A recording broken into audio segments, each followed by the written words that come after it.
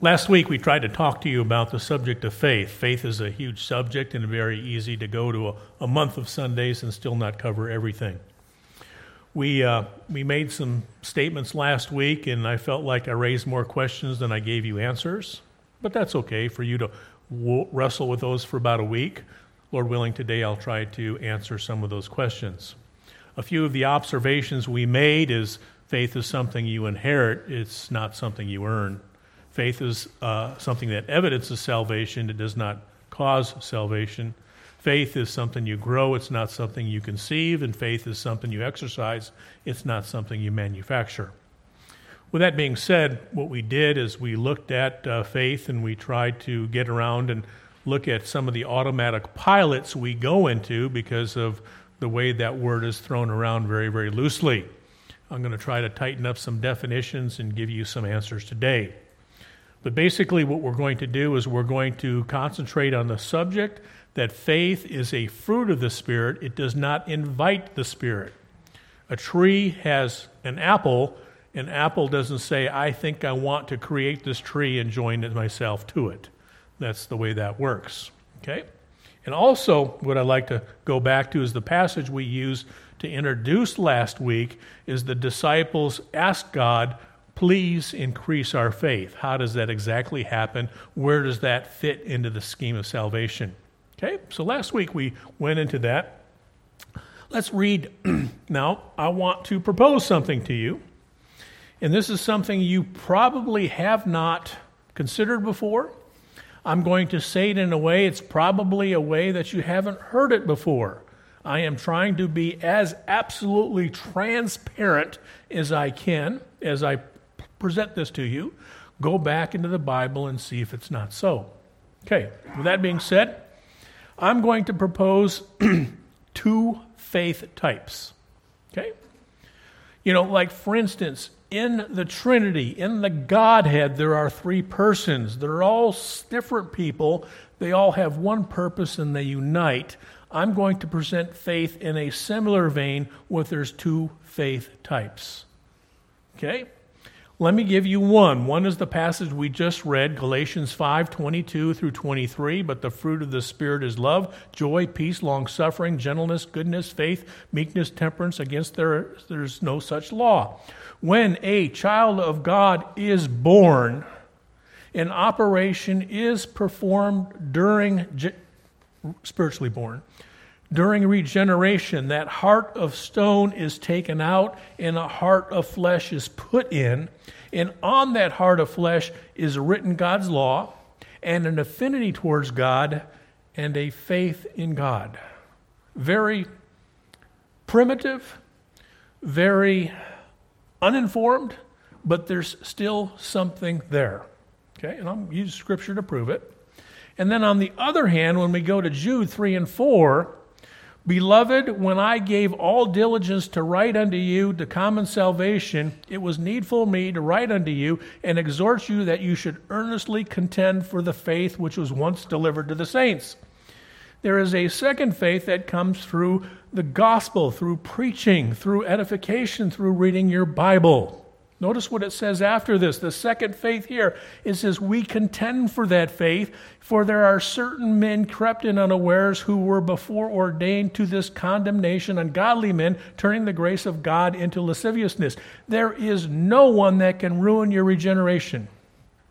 It is absolutely impossible. But there is someone that can ruin your faith here as you stand and you live and breathe. Faith, I might call it faith type number one. That's the God-given one that's put in regeneration. And the second one is the one that we go forward for the rest of our lives. Got it? Okay. I'm just presenting that to you right now. Now I'm going to try to prove that I think that's what's the case. And I think once we understand that, we're going to understand that there's some passages that are very difficult, very hard, but once we have this understanding in mind, I think it'll explain a lot of things. Okay, so let's go. Okay, number one, two faith types, I think better explains Romans 2:13 through 15. Look at this one. For not the hearers of the law are just before God, but the doers of the law shall be justified. For when the Gentiles which have not the law do by nature the things contained in the law, these having not the law are a law unto themselves, which show the work of the law written in their hearts. Here is some Gentiles that never heard a preacher, that don't know who Jesus are, and here comes Paul and he stumbles on these Gentiles, and you know what? They're doing some godly things. And the things they're doing are written on their heart. How did they get there? God performed a regeneration operation on them, and by nature they're doing those things. Now, C.S. Lewis would say, God does that to every single man. Well, there's a problem with that. The problem with is everyone God wrote it on there, the Bible says right here that they're justified. So if he wrote it on everybody's hand, on heart, everybody is justified and heaven bound, and we don't believe that. You understand? But every elect child of God who's been regenerated that was written on there is justified, and they are heaven bound. Okay? Let's go to another one. Romans 1:17, for therein is the righteousness of God revealed from faith to faith. That's kind of a double talk, isn't it? Well, not if you understand there's two faith types. The faith type that God wrote on your heart is the one that grasps the faith that is being preached to you from the gospel or when you read it. If you do not have that first faith type, the second one's going to be water off a duck's back. Amen? So this is the faith unto faith. As it is written, the just walk by faith, or live by faith, and that's that second type. We live according to our faith. But we will not have that faith unless the first faith type is present. From faith to faith. Now, there are some that will interpret it as the faith of the preacher to the faith of the believer, and I said, that doesn't fit. That does not fit. Okay, let's go to a third one. Now, I'm going to rock some of your boats with this one. Ephesians 2, 8 through 10. For by grace are you saved through faith, and not of yourselves. It is the gift of God, not of works, lest any man should boast. A lot of folks want to say that's Jesus' faith. And for a while, I believed that. Matter of fact, at lunch yesterday, I was having it, and she says, my wife says, what are you preaching on? And I told her, and I says, well, that's Jesus' faith. Well, no, I don't think that fits. I think that's faith number one. For by grace are you saved through faith, and that not of yourselves, it is the gift of God, not of works, lest any man should boast. For we are his workmanship, created in Jesus Christ unto good works, which God hath before ordained that we should walk therein. I think he's ordaining the good works, not the people, in this particular passage. And when we walk in those good works, that's faith number two. And I think that's what it's talking about. Okay, prove it. Prove it. All right, let me tell you where I'm different. When I see a doctrine, when I see a doctrine, it doesn't matter what it's on. I want every single person in the Bible to fit that doctrine. If you have a doctrine that says you got to be baptized to be saved, I go, what about the Old Testament? What about the thief on the cross? Well, that's an exception. No. There's one God, one faith, one salvation, and everybody fits. I don't like Band-Aids. I don't like purgatory. I don't like age of accountability. Those are Band-Aids to fix bad doctrine. I don't like those. Give me one doctrine that fits everybody. It fits an Asa, a Jehu, a Hezekiah, a Solomon, a King Saul. Those are anomalies to most doctrine. All right, so what we're talking about here is a man called Abraham. I chose Abraham's life because, according to Scripture, he's one of the most faithful men that God talks about recorded in Scripture. Okay? And what I did is I read his life from Genesis 12 to Genesis 25, and I recorded 16 significant events. One of the reasons why I picked him is his faith is talked about in Romans 4. His faith is talked about in Galatians, and he's got many entries in the Hall of Faith in Hebrews 11. He's a very faithful man. But when I look at his life and his actions, and I look at his faith, you know what? His life would make a good roller coaster ride. He's up and down and up and down. Okay? Let me show you a few things I looked at. In chapter 12 and verse 5, these are all references from Genesis. God tapped him on the shoulder and he says, I want you to leave I want you to go somewhere. I want you to leave mom and dad. But I'm not going to tell you where. And you know what? He did. I think that's pretty good faith. I give that one a thumbs up. But then he gets to Egypt, and he gets afraid, and he tells that whopper, she's my sister, lie, puts his wife at risk to save his own hide. Okay? Young man comes to me, says, I want your daughter in marriage. And he says, I will tell a lie to save my own hide. I'm going to tell him to hit the road. That's not good faith. I say that's a thumb down. And that's about as low a faith as you can have. And if I can go further down than the horizontal axis, I'm going to put that on the chart way down below. Okay? And then we go on. And then he takes off and he goes to a place and he's having trouble with Lot, his nephew. And they have a decision to make because their herdsmen are fighting with one another. And what happened was Abraham says, listen. He says, let's split up. He says, Lot, you can go. You want this way? I'll go this way. You go this way. I'll go this way. You pick. You choose. You know what? That's a pretty faithful act. And then we go down and Lot gets kidnapped and all his stuff gets taken by some big armies. And Abraham goes and he gets about 300 soldiers. And he takes off, he split after these armies to save his nephew. I call that pretty strong faith. Matter of fact, that's way up there. Pretty brave, courageous thing to do. And then I keep on going. And then they win. And the king of Sodom says, you know what, you can have all the spoils of war. And he says, I don't want a nickel from y'all. And then we go to 15:6, and he was told about his heritage from God, and he believed it. This is all what's the faith that's being quoted in Romans 4:4 and Galatians. Pretty strong faith here. But then in chapter 16, verse 2, Sarah, his wife, gets a little antsy. God promised me a baby. Getting pretty old, don't have a baby. I know. I'm going to give my husband a concubine. And Abraham said, okay. Y'all, that wasn't very strong faith.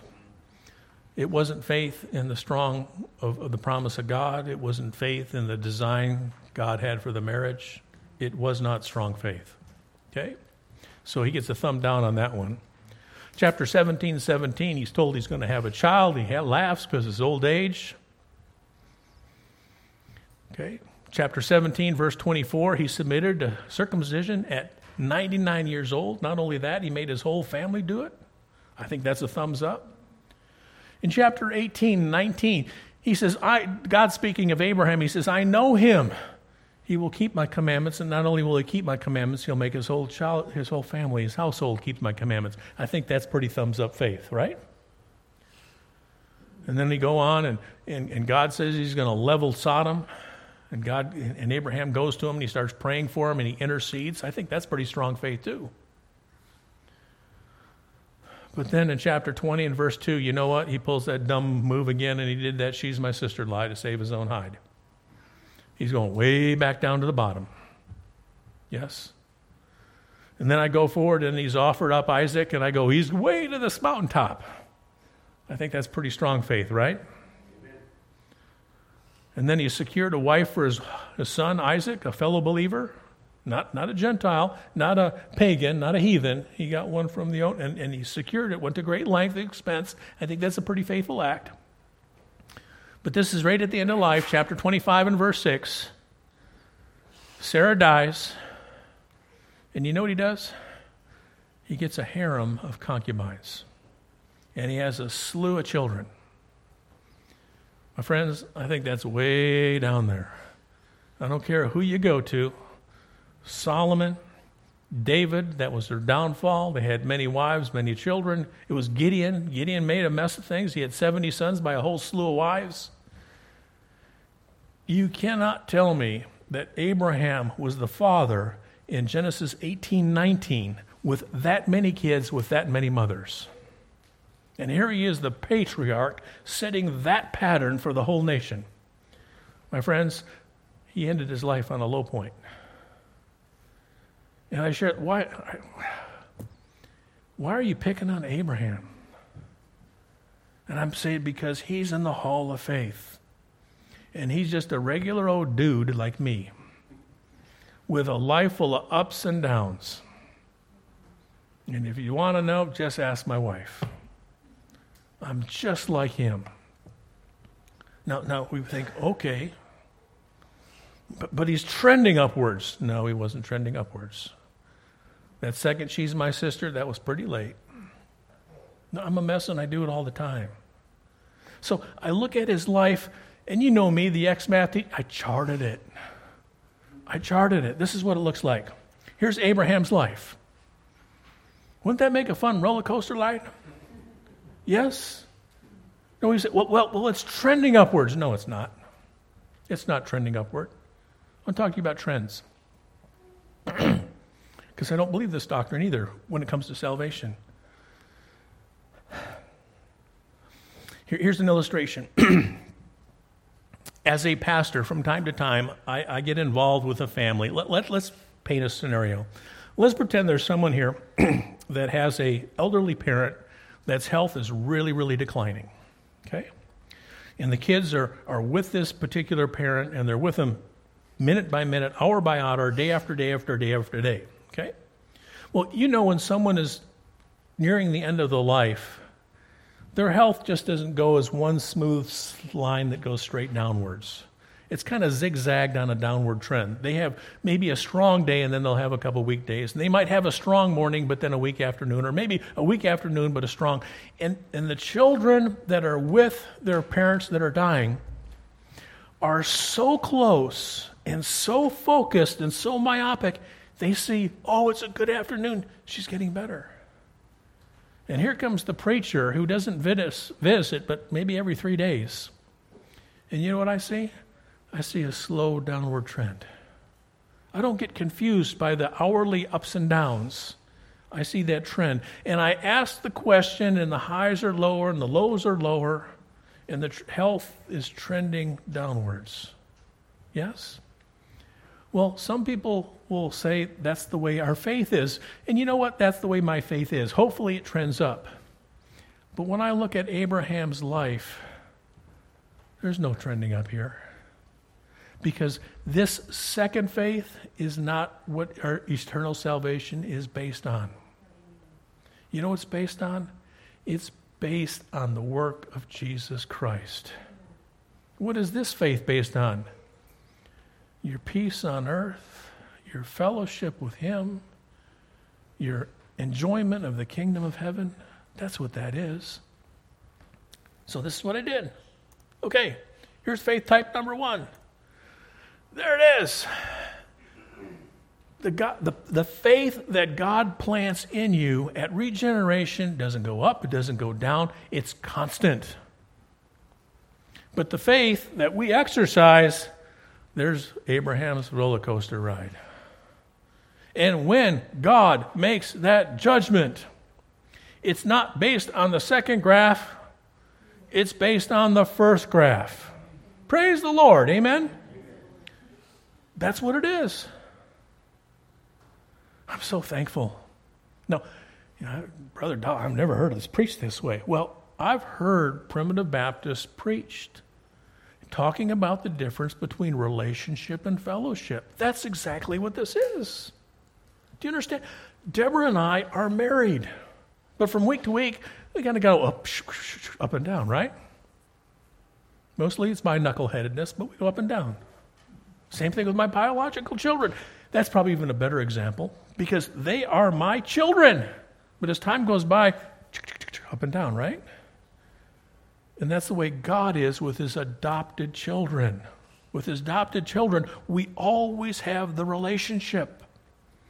But the fellowship kind of comes and goes in degree. Amen? So when we read and Jesus Christ is talking to the disciples and He's saying increase our faith, He's talking about the second kind of faith. Type faith 2, if I may call it that. All right, let's keep on going. Okay. Now, there's a couple things I want to talk about regarding faith. And one of the things is God. I've heard statements made that God has faith. And to that I answer kind of sort of. Amen. Okay? Thank you. Now, in Hebrews 11 and verse 1, the Bible says, Faith is the evidence of things unseen. You know what? God has seen everything. He sees everything. So in essence, he can't have that kind of faith because he knows it all. But there's two ways God is very faithful. I looked up the word faithful this week, and it shows up like 16 or 18 times. And what happens is when I look up those 16 or 18 times, God's faithfulness fell into two categories. Number one, he kept every promise he ever made. And the second thing is everything that came out of his mouth was always true. And really those two things are like kissing cousins, aren't they? They're pretty close to being the same thing. Let's see. First reference, Deuteronomy 7:9, showing that he keeps his promises. Knowing therefore that the Lord thy God, he is the faithful God, which keepeth covenant and mercy with them that love him, and keepeth his commandments to thousands of generations. Okay? So, when God says, draw nigh unto me and I'll draw nigh unto you, that's a promise. But I'm not going to draw to him, so he says, okay, you can live life back there for a little while. Right? That's his promise. Hebrews 10:23, let us hold fast the profession of our faith without wavering, for he is faithful that promised. That's God. So part of God being faithful is every promise he's ever made, you can take to the bank, it'll come to pass. Now, I want to show you this, okay? In Matthew 7:25, this is the Sermon on the Mount. This is talking about the storms coming, because people get confused. Here's the statement in verse 25, and the rain descended, and the floods came, and the winds blew and beat upon that house, and it fell not, and it was founded upon a rock. Now, a lot of times we think God has promised no storms. That's not what the verse says. The verse says, if you are founded on Jesus Christ, and a storm comes, you're not going to be blown over. That's what the promise is. God never promised no wind, no rain. Amen? Okay, 1 Corinthians 10:13, there hath no temptation taken you, but such is common unto man, but God is faithful, who will not suffer you to be tempted above that you're able. But with that temptation also maketh a way to escape, that ye may be able to bear it. Oh, this temptation is just more than I can stand. You know what I say? That's a lie. Because God promised. He didn't say, I will never give you a temptation. He said, I will never give you a temptation without an out. He says, the ones that come through, there's a buffer around you. And if one gets through that buffer, you've got a way out. That's what his promise is. Amen? All right, here's one more. Revelations 21:4. And I paraphrase this. And God shall wipe away all tears from your eyes, and there shall be no more death, no more sorrow, no more crying, no more pain, for former things are passed away. You know what? That's a promise. But when's that promise for? Not here. Where's that promise? Glory. Amen? So, what happens is, have you ever run across the person that maybe something really, really bad happened to them when they were younger? And it's really bad. And what they've concluded in their mind, if God is a good God, and he allowed this bad thing, I don't trust that kind of faithful God. You know what the problem is? God never promised bad things wouldn't happen. He promised he would be with you when the bad things happen so you can get through, but he never promised bad things. When we hold him to our constraint that a bad thing will never happen, we are holding to something he never committed to. He is a faithful God. He's not faithful to the thing you put onto him, but none of us are we? We're faithful to the things we commit to. That's what God did. So one thing, God is faithful, and he's faithful to keep his promises, not the constraints you put on him. Okay, number 2, he tells the truth. He speaks only the truth, whole truth and nothing but the truth. 2 Timothy 2:13, if ye believe not, yet he abideth faithful and cannot deny himself. In other words, he'll never say one thing and do another. He is true, he's perfect, he's pure. Revelations 21:5, and he sat upon the throne. Behold, I make all things new. And he said unto me, write, for these words are true and faithful. What he says are faithful. They come to pass. Couple more, Psalm 12, verse 6. The words of the Lord are pure words, as silver tried in a furnace of earth, purified 7 times. That's how true his words are. In Revelations 22:6, and he said unto me, these are faithful sayings and true, and the Lord God of holy prophets sent his angels to show unto his servants the things which must shortly be done. God's words always come true. He's faithful that way. And then finally, Psalm 119:86, all thy commandments are faithful. This is where we as people get ignorantly misinformed.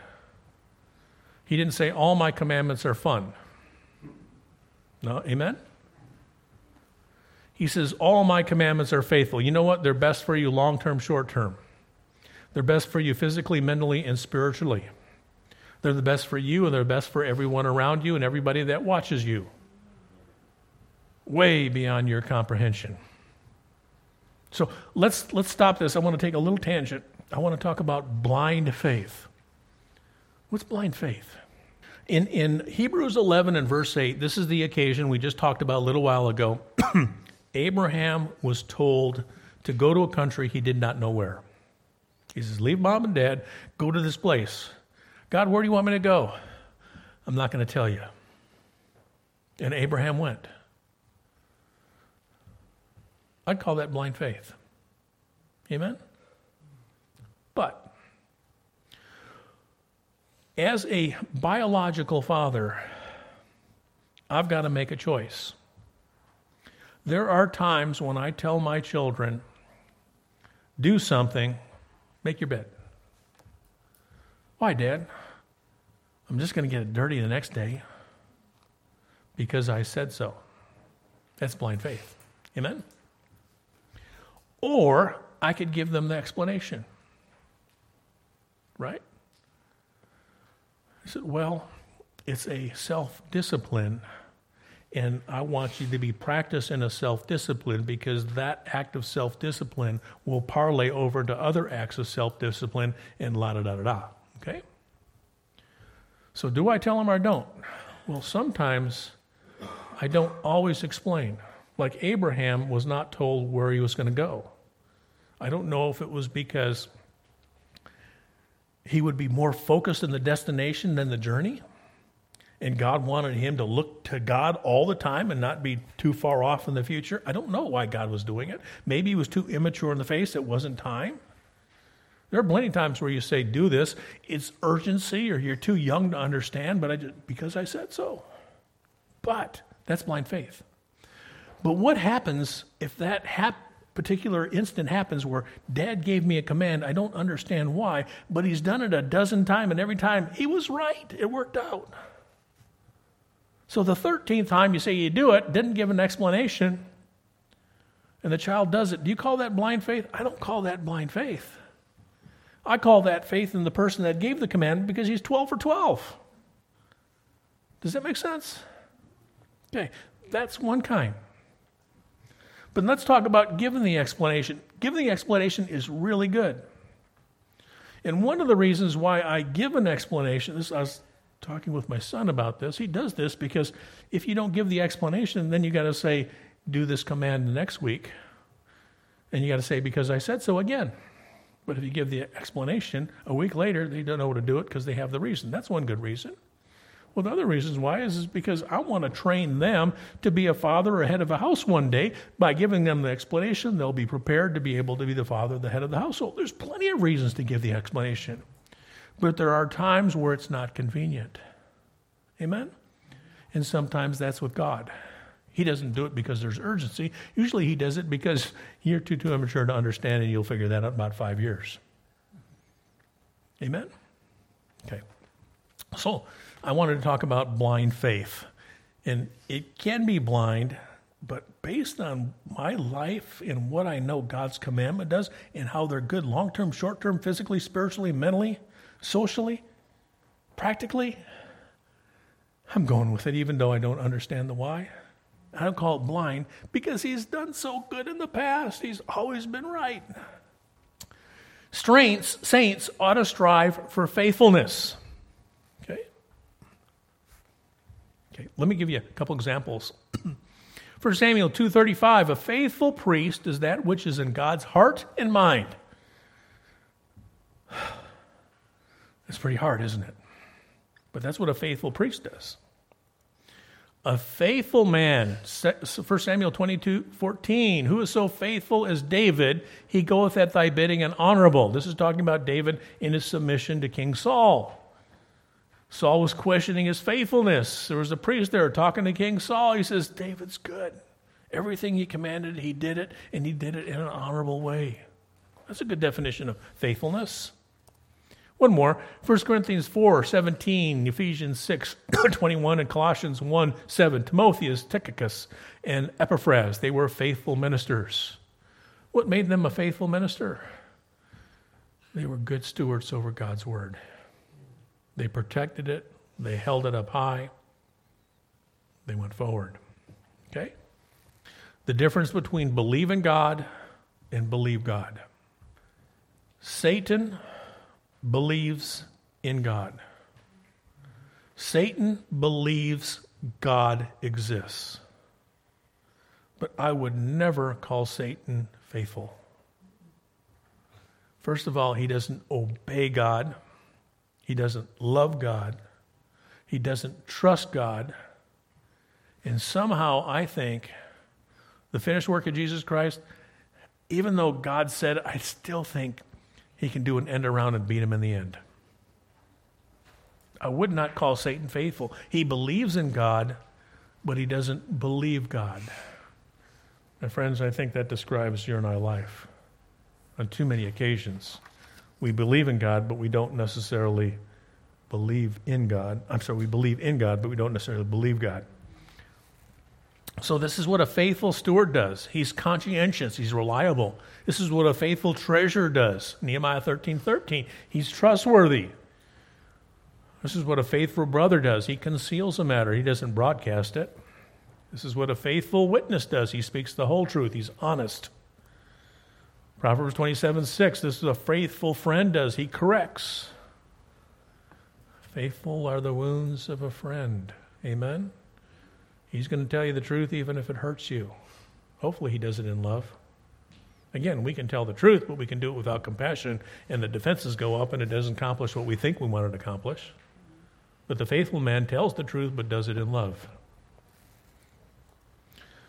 And Daniel was a faithful politician. Wouldn't you like to have a couple of those in Washington today? He gave no occasion. He had great integrity. That's what a faithful person does. In a lot of ways, that's what a faithful saint is, all these things. Reliable, trustworthy, discreet, honest, sober, integrity. Let's read this passage, James 2. Even so, faith, if it hath not works, is dead, being alone. Yea, a man say, Thou hast faith, I have works. Show me thy faith without thy works. I will show thee my faith by my works. You know what basically that's saying? You may believe in God, but if you believe God, you will have the works. If you believe God, you will do what he says. If you believe God, you will trust what he says. If you believe God, you will draw closer to him than you will the world. And that's why I think James is writing this. See, and I think the difference is there's these two faith types.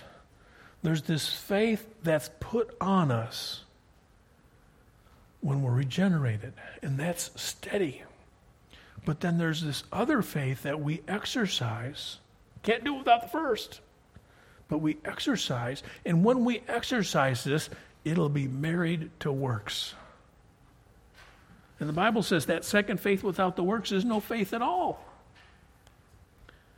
And again, I've shared this before. Martin Luther was so confused by this passage. He ripped the book of James out of his Bible. That's apostasy. It can't be the Word of God. But if you understand two faith types, you can say, oh, I see. Let me go back. Verse 18, yea, a man say, thou hast faith, I have works. Show me thy faith without thy works, and I will show you my faith by my works. Thou believest that there is one God, thou doest well. But the devils also believe and tremble. But they don't obey, they don't know love. Do they? That's not faith. But wilt thou know, O vain man, that faith without works is dead? You want to tell me you've got that second kind of faith and you disobey all God's laws? That's not faith. And God says, you draw nigh unto me, I'll draw nigh unto you. And all of a sudden you're in that lifestyle, and all of a sudden bad things start happening, and you go, why God? Where's God? He didn't go anywhere. You're the one that went away. Amen? You're the one in the dip in the roller coaster. So, when I come to you, I talk about from faith to faith. Let me ask you a couple questions. Okay. Most Americans say they believe in God, but a very small fraction believe God. God's position on marriage, sodomy, and gender is homophobic and misogynist. Is that someone that believes in God or believes God? God's position on family, child training, and education is old-fashioned and oppressive. Is that someone that believes in God or believes God? God's position on abortion, euthanasia, and capital punishment is hypocritical. Is that someone that believes in God or someone that believes God? God did not really create the Word in 6 days, preserve His Word, or claim absolute truth. But you believe in God, but you don't believe God. I want to put forth a faith to my children that first of all gives them hope. It gives them hope in Christ's finished work, not in their works. I don't want to put that kind of burden on them. But at the same time, I want to put forth a faith that shows a life without God here in this world is absolute misery. And not only is it misery for them, it's misery for all those around them.